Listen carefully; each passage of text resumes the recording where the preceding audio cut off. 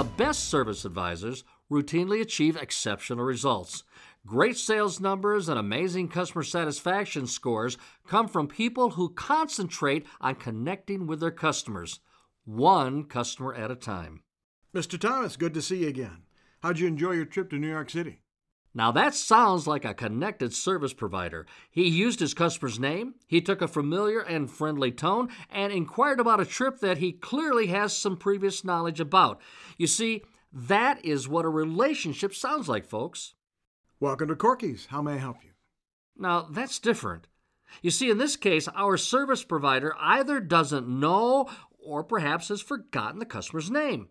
Now, his greeting, it was pleasant enough, but this is not what a relationship sounds like. Welcome to Corky's. My name's Greg. How may I help you? Okay, that was just a little bit better. He added his name, which is an essential ingredient in a relationship, but he followed that up with, "How may I help you?"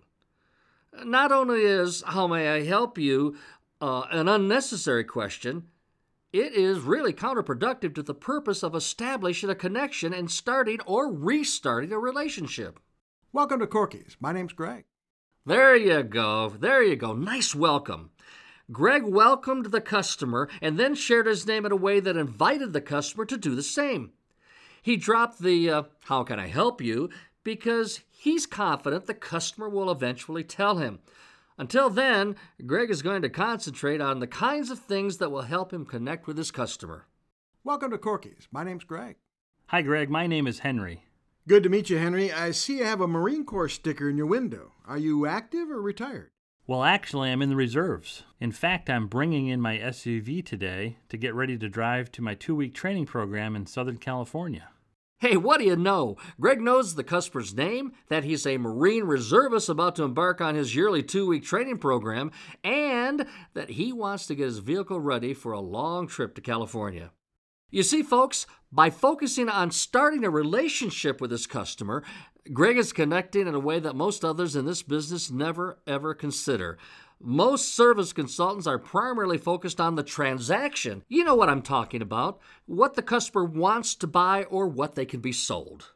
And you know, when it comes to what we're selling, frankly, a person can go pretty much anywhere to get it.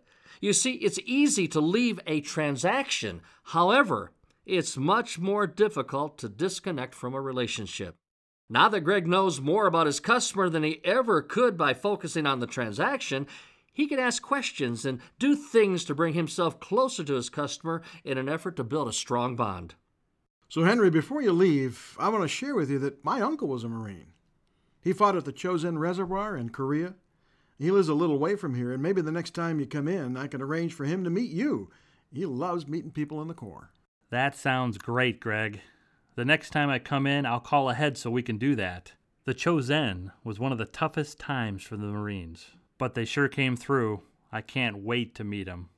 Can you see how Greg and Henry have a future? And this is true in the context of the business they will transact, and also in terms of developing a bond, maybe even a friendship. And that's the kind of thing that your competitors, they simply cannot do. A lower price or more convenient location will never, ever trump a friendship. So focus on starting and building a relationship with your customer, and all of those things that you would otherwise have to chase, you know what I'm talking about. Sales, earnings, great customer service scores. Well, they're going to come to you naturally as rewards for all of your positive efforts.